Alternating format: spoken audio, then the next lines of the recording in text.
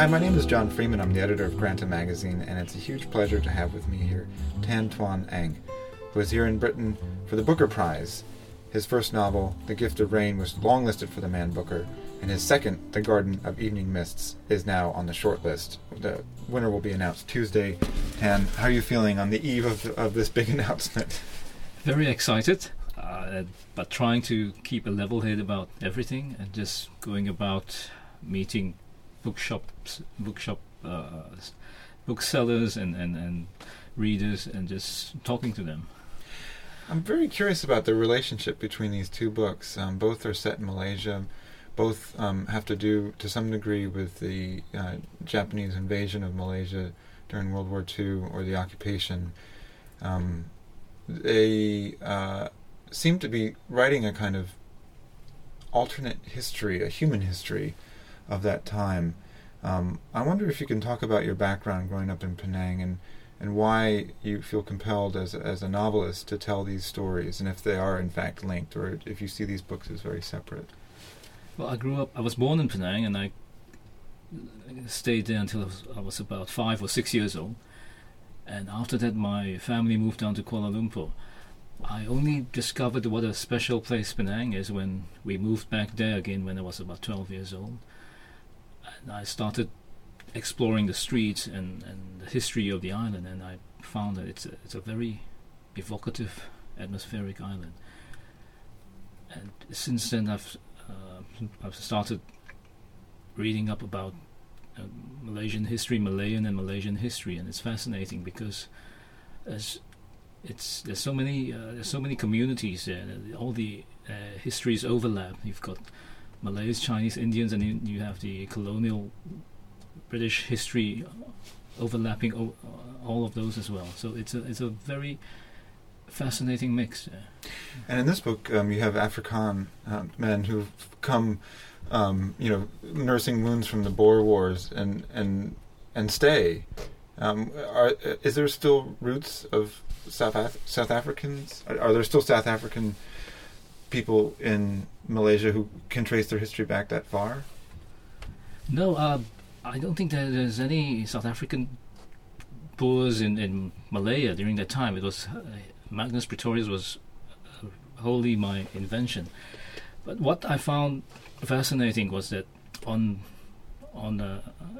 the town of Malacca and in the church on the hill, you can find the gravestone of Jan van Riebeeck, and he was the European founder of Cape Town. So there are these links again between these two countries that are so far apart in terms of distance, and that I found fascinating. Let me set this up a little bit. So the Garden of Evening Mists is concerned primarily with a Chinese Straits woman who grew up in Malaya, who is in a Japanese internment camp, a POW camp, which is in Malaya during the war. She gets out. She's the only survivor, and she's an attorney. She's a lawyer, and she spends the first period out of the camp prosecuting Japanese war criminals. And then she goes to this tea plantation run by a Magnus Praetorius, who's South African, and he suggests she deals with her grief, honors her sister by having a garden designed for her, but the gardener who's working for him, who's not working for him, who's living with him, is Japanese, and was Hirohito's gardener. Yes, he was. And so I wonder, in setting this up, my question to you is, do these histories come to you before you feel the character, or do you feel a character and then you wonder what their past is, and then you start writing into them? Well, I usually begin with two characters, and in this case, I started with Yun Ling, who's the main character. I had a picture of her, and I started digging into her past, and after that, I started creating characters around her for her to interact with. And with each character, I had to come up with a backstory for them as well, and that's when the research started to overlap, and it just grew from there. it reminds me of the relationship in your first book, where you have a Chinese British man in a relationship with a Japanese Aikido instructor, and in this case, you have Yunling in a relation in a sort of apprenticeship. She goes to the gardener and Nakamura, who says, "I will not design a garden for you for your sister," which is an incredible thing, considering that she's already breaking a boundary of her own hostility to ask anything of a Japanese man. But he says, "I will teach you." And what do you find in that relationship of teacher-student that compels you to come back to it? Well, it's I did Aikido for 10 years, and I've always wondered at the strength of the bond between the teacher and the students. We are taught to just obey, don't question anything, just follow what the teacher does or what the teacher shows you, and don't ask questions. So I wanted to explore that sort of relationship outside the training hall and see to what extent those bonds can be broken or stretched.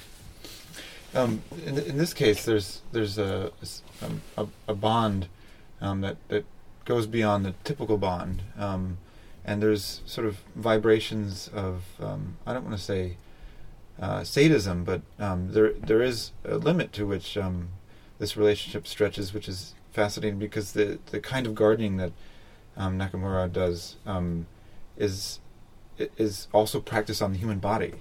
And is this an actual condition where Japanese gardeners who were practicing their art were sought out to also do tattoos? No, it's not. I wanted a way for the two characters to be more bound together, more strongly, and it's something which it's a legacy which the gardener leaves her. Not just what he's shown her in terms of designing or creating a garden, but which is something he marks her, literally and figuratively. The book is full of these terms, which I'm assuming come out of the text which they're reading about Japanese gardening. Yeah. But one of my favorite, it comes in quite early, is called The Art of Borrowed Scenery. Oh yes, that's shake, they call it in Japanese. Yes. Which is why don't you explain what it is? Well, it's one of the main principles in Japanese gardening, in which a master gardener will make use of the mountains in the distance or your neighbor's tree line and incorporate these features into the garden he's designing. So you can have a very small patch of land, but somehow it feels larger because he's brought in the mountains. He's made them part of your garden, and I found it fascinating when I was writing that book, how much shake can apply to creative writing as well. Well, it also seems to apply to their relationships. Nakamura Aritomo and Yunling are people defined by their lives have been marked heavily by things nations have done, the states that they live in have done, and in some ways they could spend the rest of their lives living out their trauma. Yes. And it seems like one of the metaphors for this book is that living in the shadow of what states do requires a kind of art of borrowed scenery. Yes, it's in their case it's more distinct because of what they had gone through. But all of us, even today, we all part of somebody else's borrowed scenery. We borrow from the things we read, we from the music we listen to, the smells we smell, and we borrow from our memories and even other people's memories. You borrow from your wife's memories, and it builds this environment, this which we move through every day. So all our lives are surrounded by borrowed scenery. The characters in this book, all of them are richly colonially ironic. Magnus he's living on a tea plantation, selling back tea to the British that has been in some ways passed down to him or through Chinese monks. Is that correct? No, that was something he discovered on his travels. Okay. But the culture of growing tea, I suppose, was started by China thousands of years ago, and then India also has a tea growing culture. It's this. We think globalization has been only occurring recently, but it's been happening for as long as there have been borders drawn up between countries. Well, in one of the scenes, the High Commissioner comes to the plantation for a look around, and Magnus has great fun poking fun at him by saying, you had 2 wars with China just so that you could sell them opium. And I reading this, it reminds me of another recent Booker finalist by the Indian writer Amitav Ghosh. Yes. Sea of Poppies and River of Smoke. Well, I like these books because it, like you said, it does remind us that globalization has been with us for quite some time. Yes. And it seems like what a book like this does, because it's so beautifully written and you get to know the characters very well, is it reminds that those boundaries drawn up are still very arbitrary. That in this book you have a great deal of history in it about the Japanese gardening came to the Japanese through the Chinese. From the Chinese as well, yes. And tea has come to the British through the Chinese, through the Indians, and yes. So it's we've all been borrowing from each other. Again, the whole thing of we borrow from here, we borrow from there, and we adapt and improve on these things which we borrow. As an American reading this book, the American myth and the American project often, it has, to some degree, believes that to become an American, you become sort of part of this thing, and so you lose some of your constituent parts. And I wonder if you can talk about cultural differences as a Malaysian, because in this book, those differences are never sanded down. Not that they are in other American books, but it means that the characters are always, in some ways, telling and correcting history as they talk to each other. Well, it's for Malaysians, it's very much a cultural melting pot, but we've still kept our own culture and traits. So it hasn't really become. We haven't really merged into a single culture, but there have been overlaps, and I think that's how people want it naturally. You don't have to force. There's no forcing of anything. If things overlap or progress, it's natural. It's a natural process, and I think that's the more effective way of creating harmony than to have laws or regulations saying you must have, you must mix, you must do this, you must do that to have this singular national identity. What we have at the moment works. Everyone appreciates the other cultures and communities, but we still keep our own identity, and I think it's a good thing. You divide your time between Kuala Lumpur and South Africa. How has this book been received in Malaysia? Quite well, I have to say.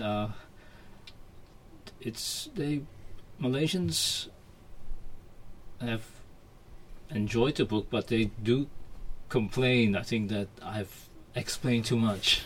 I've given too much background detail, historical details, and they feel that it's just not necessary. But I'm not just writing for a Malaysian readership, but a worldwide readership. So I've tried to find a balance, to set the context for non-Malaysian readers, so that they can still understand the story and appreciate the nuances. Mm. Talk to me about your background. You were an intellectual property lawyer? Intellectual lawyer? Property lawyer. I was both. Yes. So, intellectual property lawyer. I did copyright and trademarks. And are you still practicing, or are you writing full time? I'm writing full time.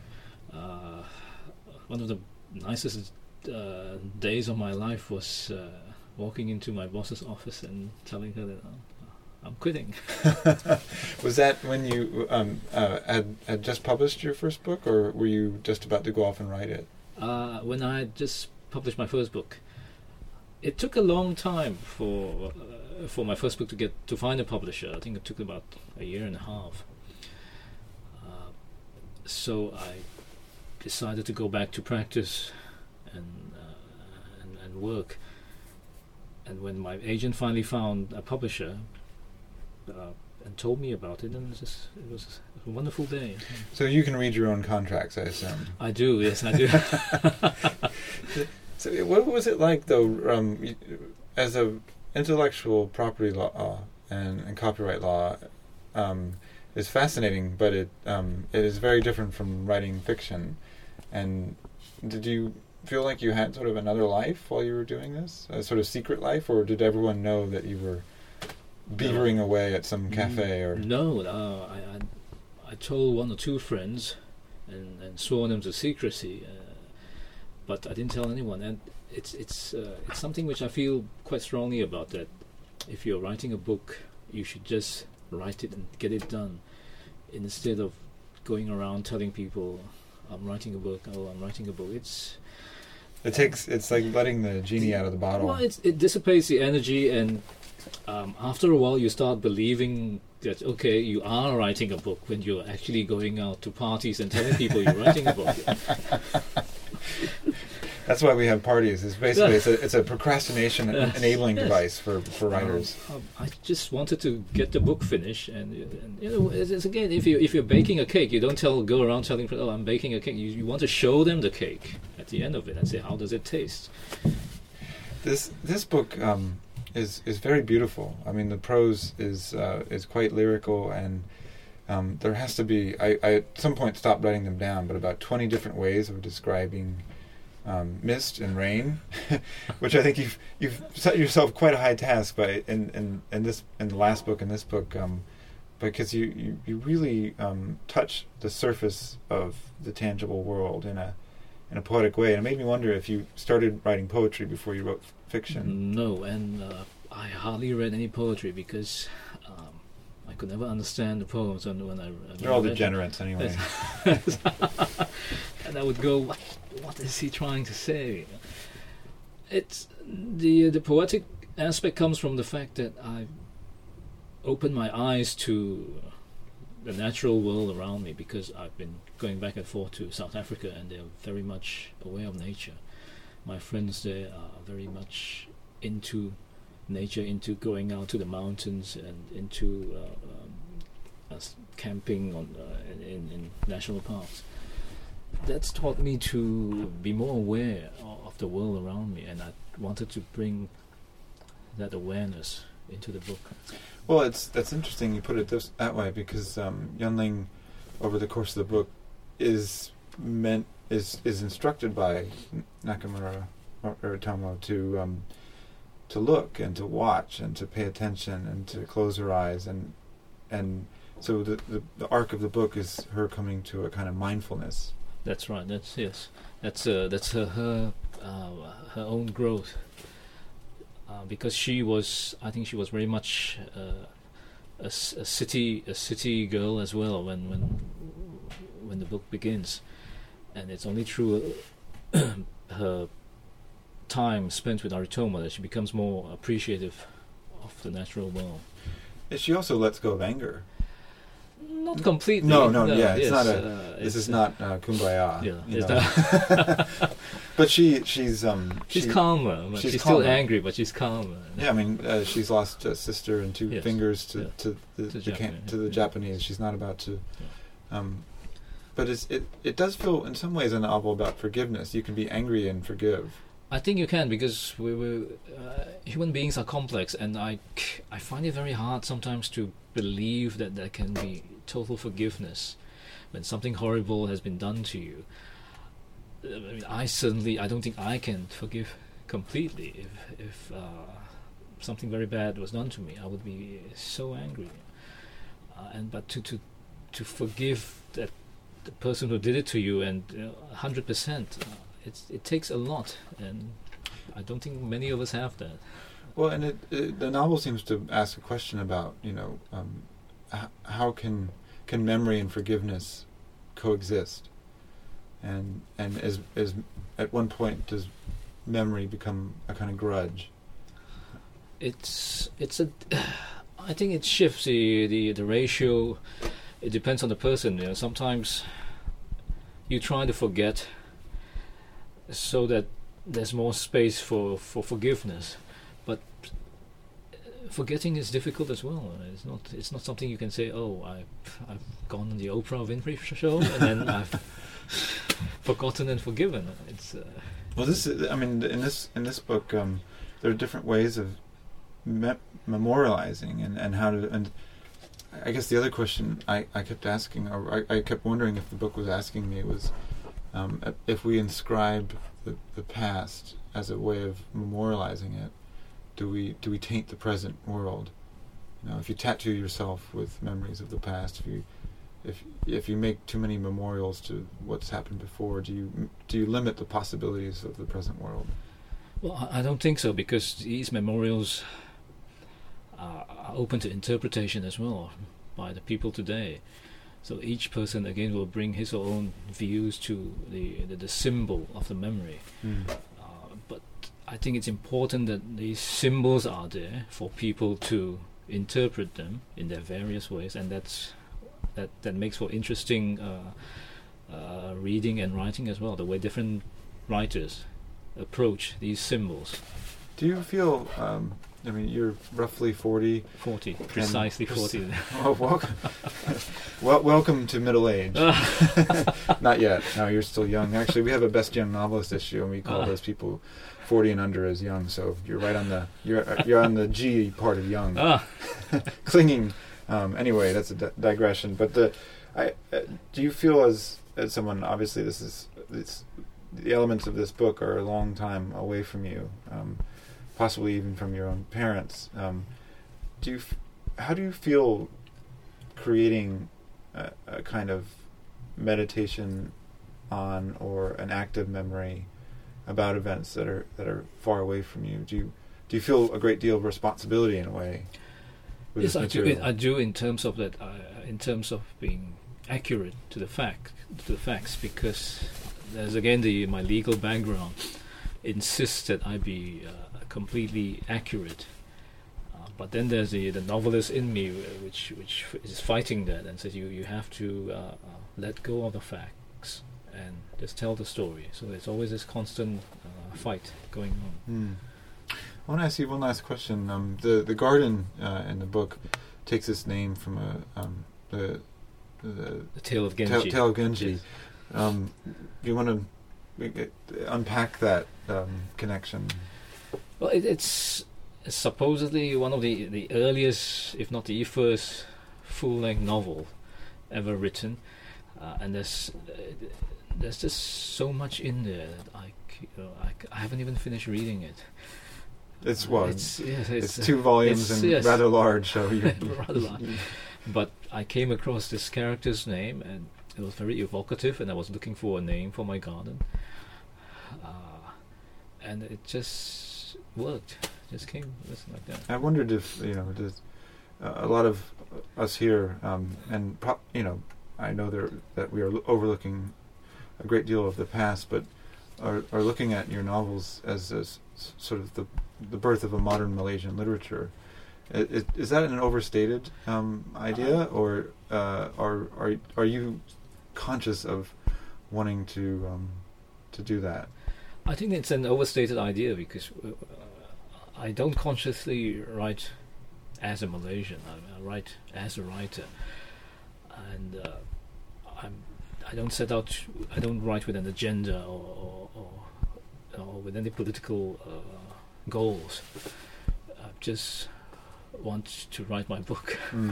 So I wouldn't call it the